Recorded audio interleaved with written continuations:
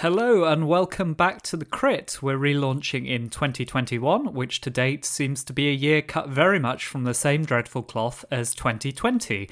My name is Ollie Stratford, I'm one of your co-hosts. And my name is Christina Rapatsky, I'm your other co-host. How are you doing, Ollie? I'm doing all right. I'm in London, so we're back in lockdown. I don't mind lockdown too much. I quite like when I can lead a life of no activity and no consequence. So it's very much leaning into my wheelhouse. I like just sitting on my sofa doing nothing all day. It's very much my kind of speed. I thought 2021 might be a nice fresh start from the annus horribilis that was 2020. But then a bunch of stuff happened just in the first week. We're in lockdown again. Trump supporters have stormed the Capitol. A bunch of stuff going on, even though we're just 13 days in. Unlucky for some. Is it 13 that's unlucky for some, actually? Or am I thinking of... Is that Friday the 13th or all 13s? I think all 13s are considered unlucky. You know, some hotel rooms don't have a 13th floor or a number 13 hotel room. And that's because of Judas. Yeah, I'm sure that's one theory. Yeah. Well, we can come back to that later in the podcast, maybe. Yeah. The betrayal of Christ. Yes. So the first topic we're going to be tackling this week is the role of big tech following the attack on the US Capitol. It's been the major news so far of 2021. Had us all doom scrolling on Twitter for days. Really quite shocking scenes, seeing the riot and insurrection of Stop the Steal protesters entering the Capitol. Yeah, shocking, but in many ways unsurprising, as this is stuff that's been going on for quite a while. But of course, symbolically, it's just a different level of visibility. I think, like everyone, I've been doing a lot of doom scrolling over these past few days and worried about what will happen next and where US politics and society goes from here. However, one immediate impact seems to be that the attack has finally emboldened some of the social media platforms and tech giants to start to take a stand against Donald Trump and against far-right rhetoric in general. So throughout his presidency, we all know that Trump has used Twitter and various other platforms to huge effect. It's his main means of communicating his message. Following that Capitol, he's finally been either outright banned or suspended indefinitely from all of his traditional social media accounts. It was a kind of slightly contorted and drawn-out process where during the rioting, he kind of got temporarily suspended, and then he was let back on Twitter again, and then on Facebook and Instagram, he was indefinitely suspended, and then Twitter finally followed suit a few days after the event, I think. What they're also doing is looking at other social media platforms that are kind of alternatives to the really big mainstream ones like Twitter and Facebook. So Parler? I think it's Parler. I think I think the company themselves say Parler, even though it's the French Parler. Yeah. And it's a platform that presents itself as a free speech platform and caters to a lot of right-wing accounts. Apple and Google have now taken these off their Apple Store and the Google Play Store, so you can't access them through there. And Amazon has withdrawn their web services for Parler. So it's a kind of whack-a-mole situation where the big tech giants are trying to kind of clamp down on this type of platform as and when they pop up, which seems a bit of a Sisyphusian project. This all brings us back to a piece of legislation, I think, that we should talk a little bit about, Ollie, which is Section 230 from the Communications Decency Act. It's a piece of legislation from the 1990s. Yeah. And it kind of, a lot hinges on this particular thing. So should we talk about that? I think we should talk about that. So Section 230... Its effect is that social media platforms are not classed as publishers, or at least not as traditional publishers. And why that's significant is they're not liable for the content that appears on them. So unlike a newspaper, which if it publishes something libelous, they can be sued for that. Social media companies are not responsible for the content that appears on them. This piece of legislation obviously was put in place when the internet looked very different from what it looks like today. So these huge social media platforms didn't exist. And in fact, it was a way to kind of protect small tech startups from liability. A lot has changed since then. And there's been talk in the last few years of reforming Section 230.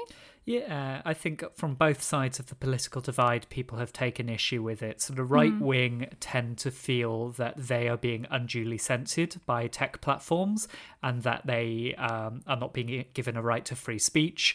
The left wing, I think, point towards... I don't know, actually, I've just forgotten. What did the left wing point towards?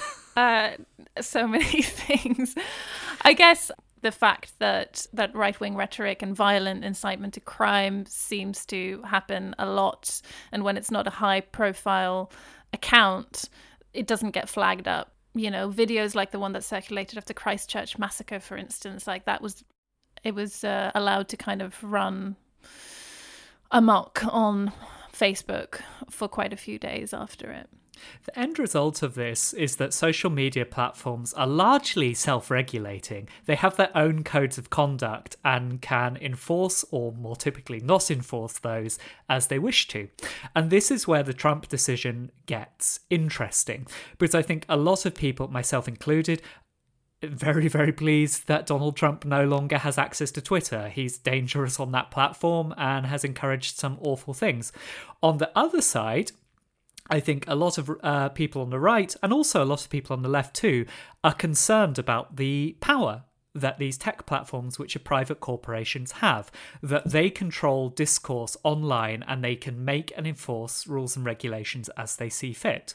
Well, I think the thing is that so people who are up in arms around, like, it's a threat to freedom of speech, I think there's a kind of misunderstanding about what Twitter and Facebook are under Section 230. You know, freedom of speech, as enshrined in, you know, as a human right, protects individuals from censure and persecution from the state. So the idea is you should be able to state a political opinion without being arrested, for instance, unless you're inciting violence, right? But Twitter and Facebook aren't government organizations and aren't regulated as such. They're private companies, so they're free to moderate in whichever way they please. And I suspect that their moderation is more to do with them responding to, you know, potential reputational damage, especially amongst their advertisers, because, you know, an ad for some Amazon product on Facebook in your feed is not going to want to sit next to, someone inciting an insurrection on Capitol. No, I think you're right. I think there is that fundamental misconception. But I think there is this interesting and troubling problem that these tech giants have huge domains which they rule, basically. They wield enormous power with these platforms, and there's something very strange about private capital wielding that amount of influence. I think what's interesting around this is not whether Donald Trump is being muzzled or not to an extent, although thank God he is being muzzled. It's whether those private corporations should wield that kind of influence, and whether or not they should be subject to more regulation from government, for instance. Now that brings problems too, because how do you legislate online? Is that going to be different country from country and subject to the whims of individual governments? That's quite a terrifying thought as well. But the current situation is hardly ideal, where you have these corporations who can behave more or less as they want. Oh, absolutely, yeah. And I think if anyone wants to find out more about this, there's actually an article in Desenio 27, a really good one written by Rhianna Walcott, in which she discusses some of these conceptions around what is social media. Is it a publisher? Is it a platform? What's the difference? How does Section 230 apply? So if you're interested in that and would like to know more, I would recommend Rhianna's piece. We're going to crit some rebrands. There's been quite a few. I think a lot of companies and organizations seem to feel that 2021 is a time for new beginnings and have launched their new logos. So we're going to look at some of them and respond. Yeah, it's interesting how many there have been this year. Like, maybe this is the usual amount, but I don't know, or whether it's a case where brands couldn't do much physically in 2020, so just, oh, well, to hell with it. We might as well rebrand then. But should we have a look? Let's. I've got on my screen the new logo of the CIA, Central Intelligence Agency. Do you have it on your screen as well, Ollie? I can see it. Yeah, I can see it. It's absolutely dreadful. It looks like the logo of an evil corporation you'd fight in Laser Quest or something. So it's got a lot of vectors. It's got a lot of white lines on quite a plain black background. It's very self-consciously designy and trying to be trendy, but I think is probably a few years out of date. Yeah, I'm looking at it and trying to think of a way to describe it. It's got all these vectors, as you say. It's a circular emblem. It's black, white, and grey, and it looks kind of vaguely. The background looks like vaguely like a topographical outline. Yeah, it looks like the album art for Joy Division, and say if Joy Division, after the death of Ian Curtis, hadn't gone on to do New Order, but instead had founded a government agency. It's precisely that, with the addition of like the peaks of this topographical landscape have like these shiny highlights that make it look very early 2000s, like the cover of a CD. It's early 2000s boilerplate for a sinister evil corporation that would be called something like Badcore in James Cameron's Avatar. I think the thing which really annoys me about it is it's trying to look designy and to be cool, and I just don't know if the CIA needs to be. I don't think anyone looks at the CIA and thinks, God, I wish it were cooler. Why doesn't it have a really nice website with infinite scroll? It just strikes me as totally ill-matched to the nature of that organisation. It's part of a recruitment drive, isn't it?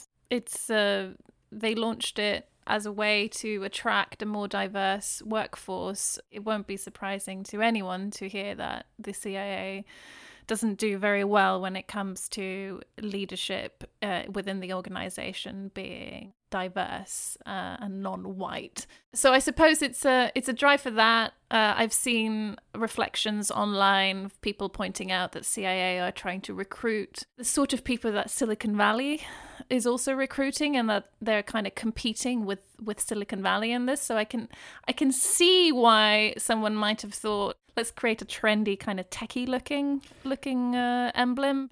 It'd be interesting to see if it works. I mean, maybe I'll be proved wrong and it's a huge success and it opens them up to a lot more applicants from different backgrounds. But my suspicion is that it's not a case that young people are thinking, oh, I'd love to join the CIA if only it were sexier and cooler. I think probably people don't want to join the CIA for other reasons. So I don't know if kind of doing this design overhaul will make any difference to that. Well, from the CIA to another American institution, this is Burger King. Burger King has redesigned for the first time since 1999, and they've gone back to a logo that's actually really similar to the one they had throughout the 70s to the 90s.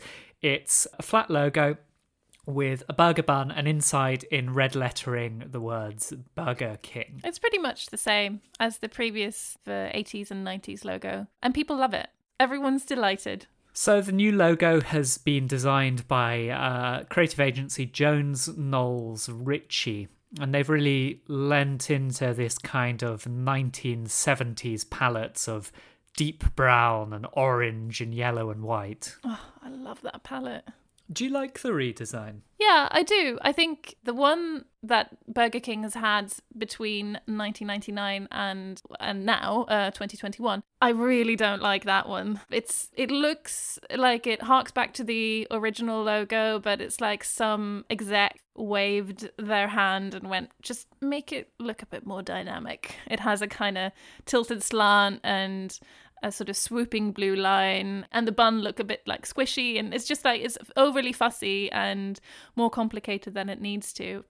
And I think the new one, which is also the old one, is just much more confident and pleasing to look at. I actually prefer the one they've just replaced. Like, for the record, I think the new one is much nicer. It's a much better piece of graphic design. However, I think it looks like quite a lot of fast food restaurants now. It's slightly hipster-ish and very tasteful and nicely done. I really like that the 1999 one is quite trashy and rubbish. Like, it looks awful. But to my mind, that sort of tallies with Burger King. We did a piece with the architecture critic Kate Wagner from not so long ago, and she was writing about McDonald's, which was going through this big redesign of its restaurants with Landini and Associates, and they were stripping out all the kind of old Hamburglar and Grimace and kitsch around McDonald's and replacing it with this very tasteful airspace thing. And Kate had this really nice quote around it, which I'm going to read, where she said, "Kitsch itself, once ubiquitous, is becoming a rarity in the American landscape. Kitsch is unself-conscious. It laughs in the face of good taste, and it acknowledges itself for what it is. Kitsch and fast food went so well together because they shared a common conception of being both lowbrow and popular, universally consumed." And I think I sort of miss that with the new Burger King a little bit. It's very tasteful. It's very nicely done, but I want it to look rubbish and awful. And if there's one thing the 1999 logo does, it's look rubbish and awful. You're right, it looks incredibly corporate. It looks like what an 80s businessman would design for a fast food restaurant, but that seems to sort of fit. Yeah, maybe. But I do think the new/old one is kitsch as well. I don't think is quite as polished as you make it out to be. I hear you on the sanitization of the fast food chain aesthetic. That's something that is a great loss to the world. All right, then there's Pfizer, pharmaceutical company of note. Big year for Pfizer. They've also somehow found the time to do a major rebranding. Yeah. No, that's not true. I think that they were working on this for a few years and then put it on hold while they were developing the vaccine, and then now they've launched a new identity. Maybe we would have had the vaccine sooner if they weren't messing around with fonts. I don't want to cast any allegations here. Potentially libelous content. Anyway. So what's the new logo like then? What have they done? Well, so I'm looking at the old one next to the new one. And so the old one, it's kind of gone through a number of iterations over the years, but it's basically a pill, a blue pill-shaped background, and then Pfizer written in a serif font in white over it. The new one, designed by the Brooklyn-based design studio Team, does away with the pill. So long to the pill. That's old news. And now we have this kind of double helix logo, don't we? A graphic at the side suggesting cutting-edge technology and thrusting developments at the cutting edge of medical science. They want you to think not of Advil and Viagra, but of COVID-19 vaccines and very complex mRNA technology.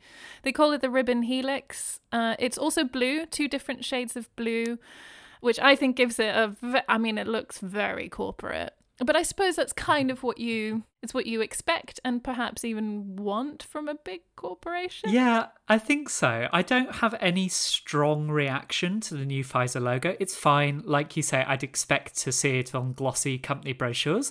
But then it's probably what you want from pharmaceuticals. I don't know if I'd want Pfizer to have a sort of shabby chic logo. That wouldn't inspire me with confidence. So I think in the way in which the CIA probably mismatched the tone of their logo with the nature of their organisation, this Pfizer logo seems fairly well calibrated to what they do.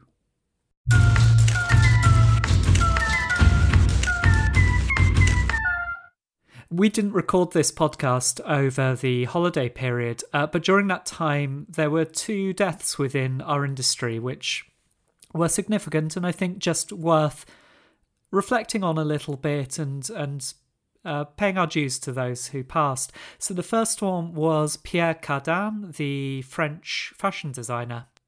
Pierre Cardin was a hugely prolific fashion designer. He had a daily habit, apparently, of designing one dress every day. Oh, really? Yeah, he did.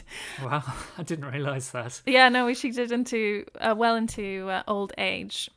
He was of a generation of designers that really came into prominence in the 60s, I would say. I think he started his career as a cutter for Christian Dior. I think he even helped on the New Look collection. I think, as you say, he came into his own in the 60s, and I'm not an ardent scholar of Cardin's work, I must admit. But for me, the 60s are probably the zenith of his career in terms of his design influence. He did a lot of that kind of space age, future-looking fashion from that period that I think was really influential and quite impressive. Maybe in the decades after that, from a purely design perspective, his work wasn't as relevant. But the place where he really came into his own and where he has this huge lasting legacy is as a merchandiser. Yes, he was enterprising.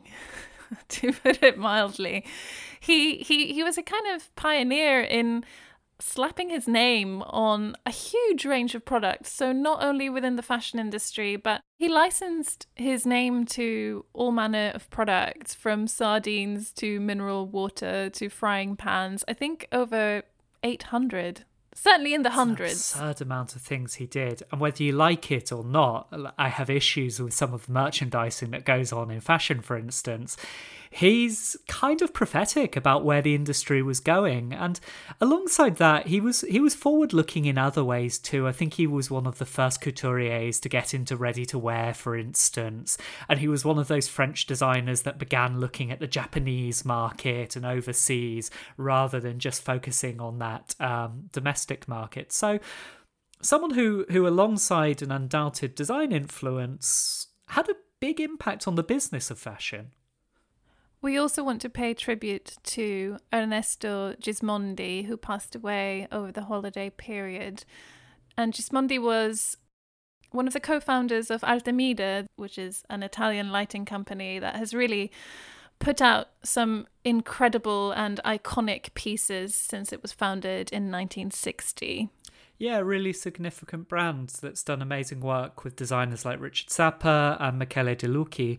And I think a little bit like Cardin in a way, what makes Gismondi an interesting figure is he was both an interesting designer in his own right, and we shouldn't forget he was one of the Memphis design movement, which was a massive moment in design history. But alongside his personal design work, also a talented businessman who built up this company to become one of the leading lighting brands, and who was clearly very good at getting the best out of the designers he worked with. I think one of my favourite things about Gismondi is that he designed for Artemide as well, and early on he had a pseudonym when he designed for it, which is brilliant. He went by Orny Halloween. Or Ernie Halloween. It's O with an umlaut, RNI. That's excellent. Halloween, as in the holiday. It's like in Die Hard when Hans Gruber has to come up with an American-sounding name and just picks Bill Clay.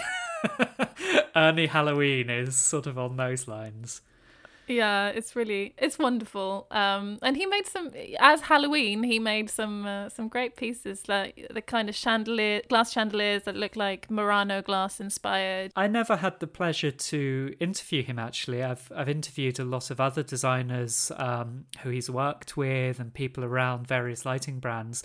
And that's a real shame. He seems a fascinating man. I think he was a qualified aerospace engineer as well. So it's an amazing, rich career, really. Yeah. No, I haven't interviewed Gismondi either, sadly. I've interviewed Carlotta del Bevilacqua, who is his partner in life and in business. She's still the CEO of Artemide and survives him. And our condolences with the Gismondi family. Yeah. So on New Year's Eve 2020, Flash Player, the plugin that lets you watch interactive animations online, was officially retired. 2020 saving the cruelest blow to last. I mean, Flash has been on the decline for quite a while, though, hasn't it? I mean, I think Steve Jobs is supposed to have dealt the fatal blow when he didn't include it within iPhones, for instance. Yeah, and that was in 2010, so I guess it's been in the making for a while. I think in 2017, Adobe, which is the company that runs Flash and that you can create Flash animations with, I think they announced that they were in the process of retiring it. So we knew this was coming. I think the thing that I wanted to talk about was the aesthetic that it created and how it's actually a really important part of early internet history. Yeah, Flash, all those animations, all those games that, I don't know, early stages almost of that internet ugly aesthetic. I think a lot can be traced back to Flash, which it was the workhorse that really made all of that possible. Yeah, so it made these kind of 3-minute animations possible where it could include sounds and music and they'd still be less than 2 megabytes, which was really important early on when most people were accessing the internet with dial-up modems.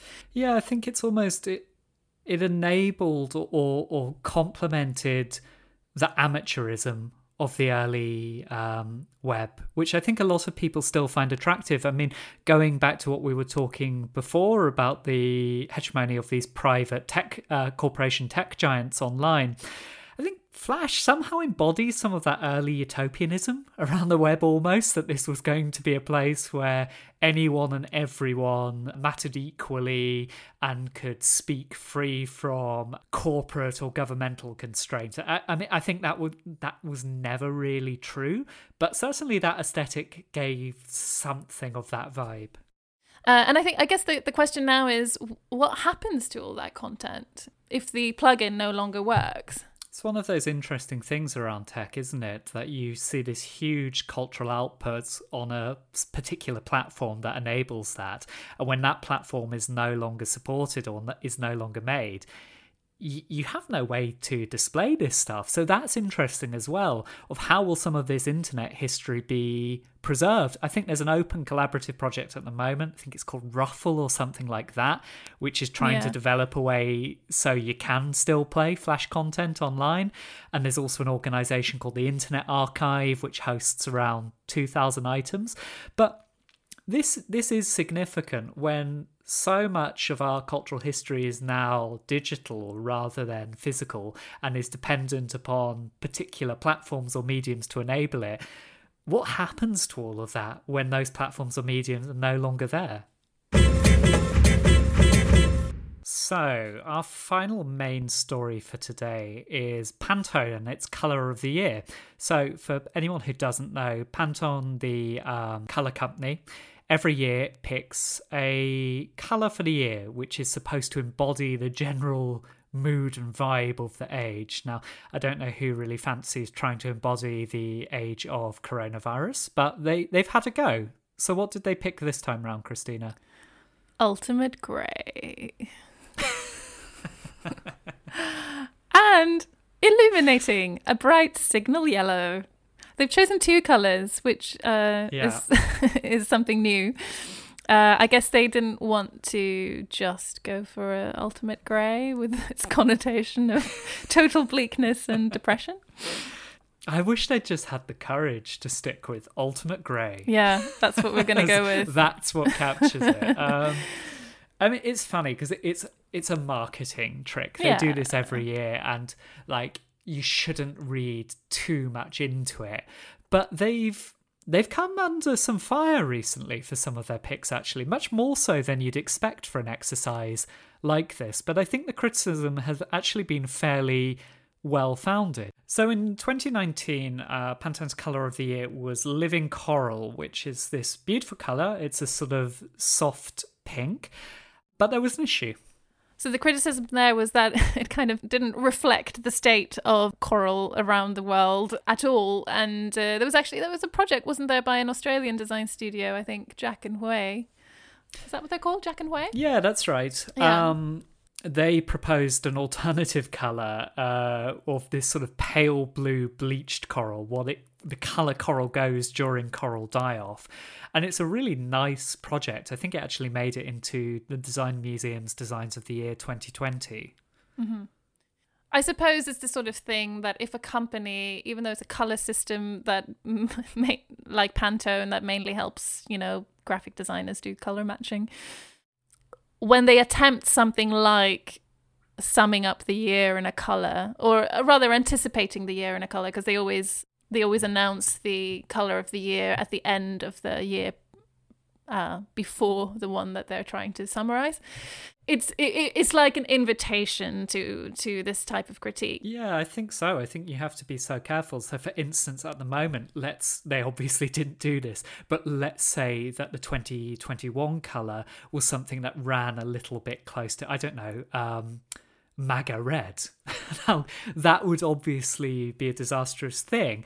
And you do kind of need to be alive to that, because I think red, particularly in the context of a cap, like no brand is going to put out a red cap for the foreseeable future, right? That would be so incredibly divisive to do. Depends on the brand. Depends on the brand, but an awful lot of brands, for instance, I'm sure, would steer clear of that kind of thing. So colours can be significant. They did actually launch a red colour. It's not MAGA red, and it wasn't a colour of the year, but in 2020, Pantone did this period red launch that they said they wanted to help fight the stigma against menstruation with. Which in principle is a good idea. It would be a stigma and taboo that it would be great if society could get over a little bit. Yeah, of course it's good to end the stigma around menstruation, if that can be done. I'm not sure it can be done through the launch of a colour swatch, though, especially because this colour was a kind of letterbox red that I think many people pointed out is actually, it's quite rare for menstrual fluid to actually look like that, to be that kind of bright red colour. I wonder with that one if it's not actually part of the problem to present period blood as this like bright, fresh blood colour that it's not actually. And if a young girl were to see that and see, oh, that's meant to be period red and that's not what's coming out of me, then I wonder if it might actually be damaging, in itself, and part of this kind of sanitization of what menstrual fluid looks like, what perfectly normal menstrual fluid looks like. Yeah, you get this kind of graphic euphemism around menstruation, I think, in adverts and various campaigns. So for a long time in TV adverts, for instance, you don't use anything that looks like blood, you have this blue fluid. And then we've moved past the blue fluid, but we've moved past the blue fluid, but I was Googling around online when we knew we were going to be talking about this a little bit. And so many of the campaigns now, okay, it's not blue fluid, but it's maybe red sequins, for instance, or a single red feather. Now, it probably is an improvement, but that it remains a kind of graphic euphemism in a sense. Right. Products brings and us projects. To this week's products and project roundup. So the first one I'm going to put forward is a new collection from Bellon, Swedish vinyl flooring company. They're an interesting company who have worked a lot in recent years to involve design more in their process, external collaborations with designers, and just embedding design values in what they do a little bit more. So they have a new collection which is called Emerge. But the thing which caught my eye is around the launch of this collection, they have also launched a VR platform. In a way, it's kind of similar to the Balenciaga game that we talked about a couple of episodes ago. Yeah, it is. So, I mean, this is still fairly limited, for instance. It's not augmented reality or anything like that. I know a few brands have played around with solutions where you can insert their products into images of your home, for instance. This is something that's more of an art piece in a way. You can look around various virtual environments and see this collection. I just think it's interesting because I wonder if we're going to be seeing more of this, and if one of the after effects of the pandemic will be this greater interest and acceptance of these virtual spaces. Yeah, I haven't actually tried, because I don't have the kit, to try the virtual reality experience of the Bellon showroom, but I think you're able to see through it if you have a PC and the VR equipment. You're able to look at a hotel room and a museum space and an office with its new collections in it. And in addition to the flooring, it has all manner of other, it's like they're complete environments from what I can see from the renders. And it's interesting. There was that show a couple of years ago, I think in 2018, at Arcdes, the Swedish Centre of Design and Architecture. This is the Space Popular show. Yeah, exactly. It was called Value in the Virtual or something like that.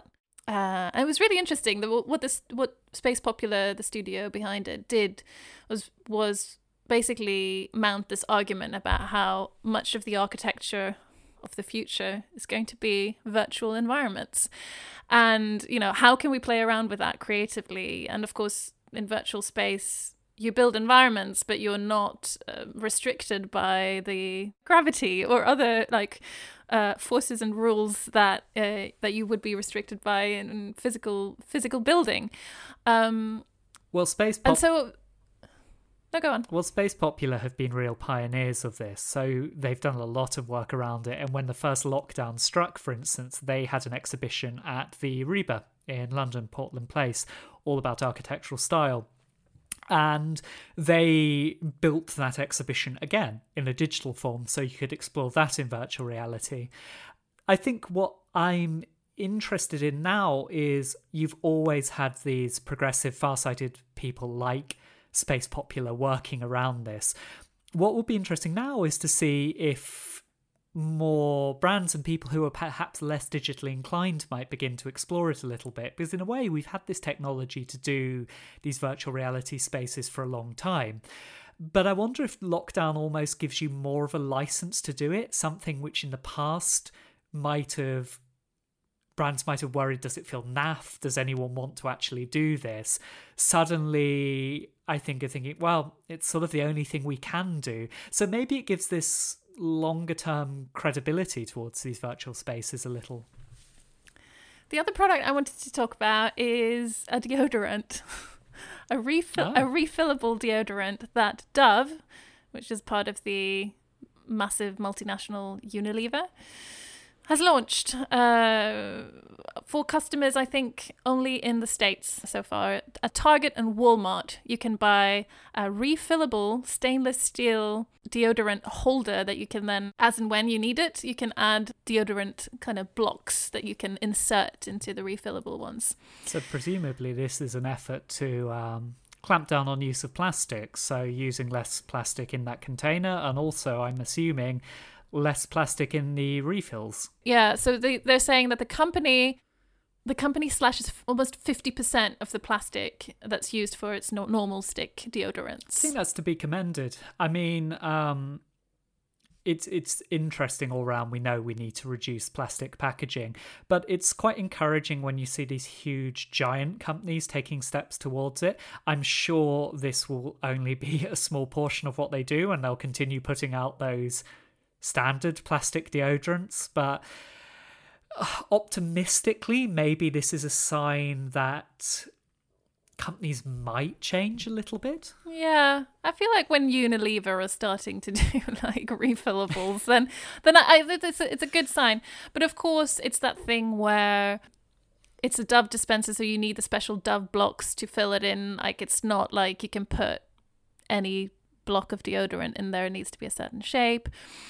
I think it's also an instance of an area where obviously like smaller studios have been doing work in this area, refillable packaging and that sort of thing for ages, and doing almost like the heavy lifting around it. And the project I'm thinking about here is one that we've covered in the past, where Formas with Love, the Swedish Stockholm-based design studio, had this venture that they've been working on for a few years, and that is now live, I believe, called Forgo, which is a powder to liquid soap that you get in a paper sachet, and that you can then fill up with water so that you get the liquid soap from the powder, and you can use any foam pump and in any container you want. But they have a refillable container that you can buy as an option, but in theory, you can use any pump that does foaming. And that's a kind of example of a really well-considered project where it's not locking the customer into just one brand. And it also thinks about the entire logistics chain. So not just of the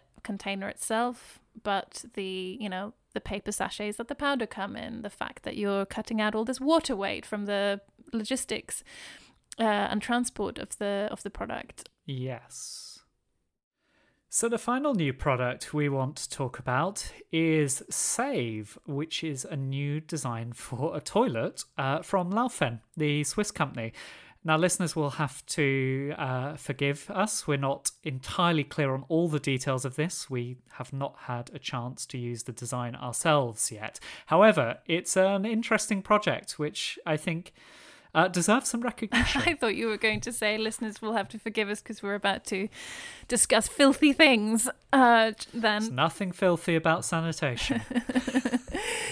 No, you're right. This is a really interesting project. Laufen, in collaboration with a number of organizations, I should say, has identified this problem with how wastewater is typically managed. And that is... well, do you want to help me explain, Ollie? With pleasure. So the problem, as I understand it, is that urine, for instance, contains a lot of nitrogen and phosphorus, which, if they get into water supplies, are really damaging to the environment. I should say that they're nutrients. It's not like they're unnatural, but in great quantities, which is what we're pumping out into rivers and oceans. They become harmful to ecosystems. Yeah, now there are technologies to try and reduce some of this nitrogen and phosphorus, to capture it and reuse it for other things. However, I think the problem is that that's quite hard to do if urine is mixed in with other things from toilets, basically. So if it's in with feces, if it's in with grey water, that makes it much more difficult. So what Save, this new toilet design, is, and it's been put together by the Austrian design studio EOS, E-O-O-S, is it separates urine, basically. There's a urine trap, so when you use the toilet, the urine goes down a different pipe to feces or grey water. We don't fully understand how this then slots into existing plumbing systems, for instance. I'm personally a little bit unclear about that. But I think they're upfront about the fact that it is now a commercial product, but it's grown out of research. So they've worked, for instance, with the Swiss Federal Institute of Aquatic Science and Technology, who they developed some of the tech for this. And it remains a work in progress, but it's interesting to see someone considering these things, actually. Like, it hadn't occurred to me that there might even be a problem with this within existing toilet design. So, let's be honest, toilets are not always the most glamorous design project, I think, because there are so much of that stigma around the bathroom, around urine, around feces. But to have someone... try and do something about this, to identify a problem and think, well, how could it be re-engineered to tackle that, is laudable. I think the other thing worth saying is Laufen have said they're trying to develop a separating squat toilet for local production. And the idea is that design would then be made available to produce and distribute in countries around the world. So that's an interesting aspect of it as well, and I think speaks to the fact that this... It began life as a serious research project, and that side of it is continuing.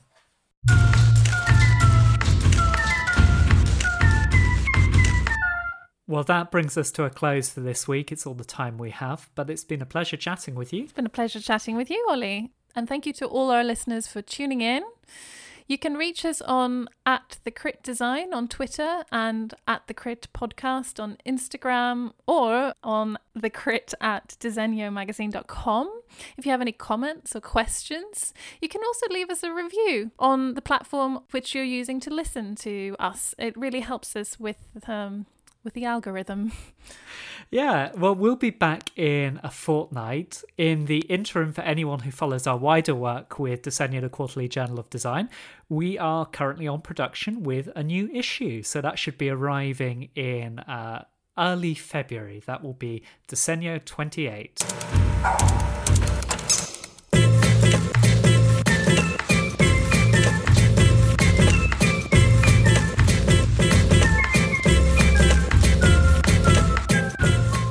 episode was produced by Evie Hall and edited by Christina Rapatsky. Our music is by Yuri Suzuki and Team Suzuki at Pentagram.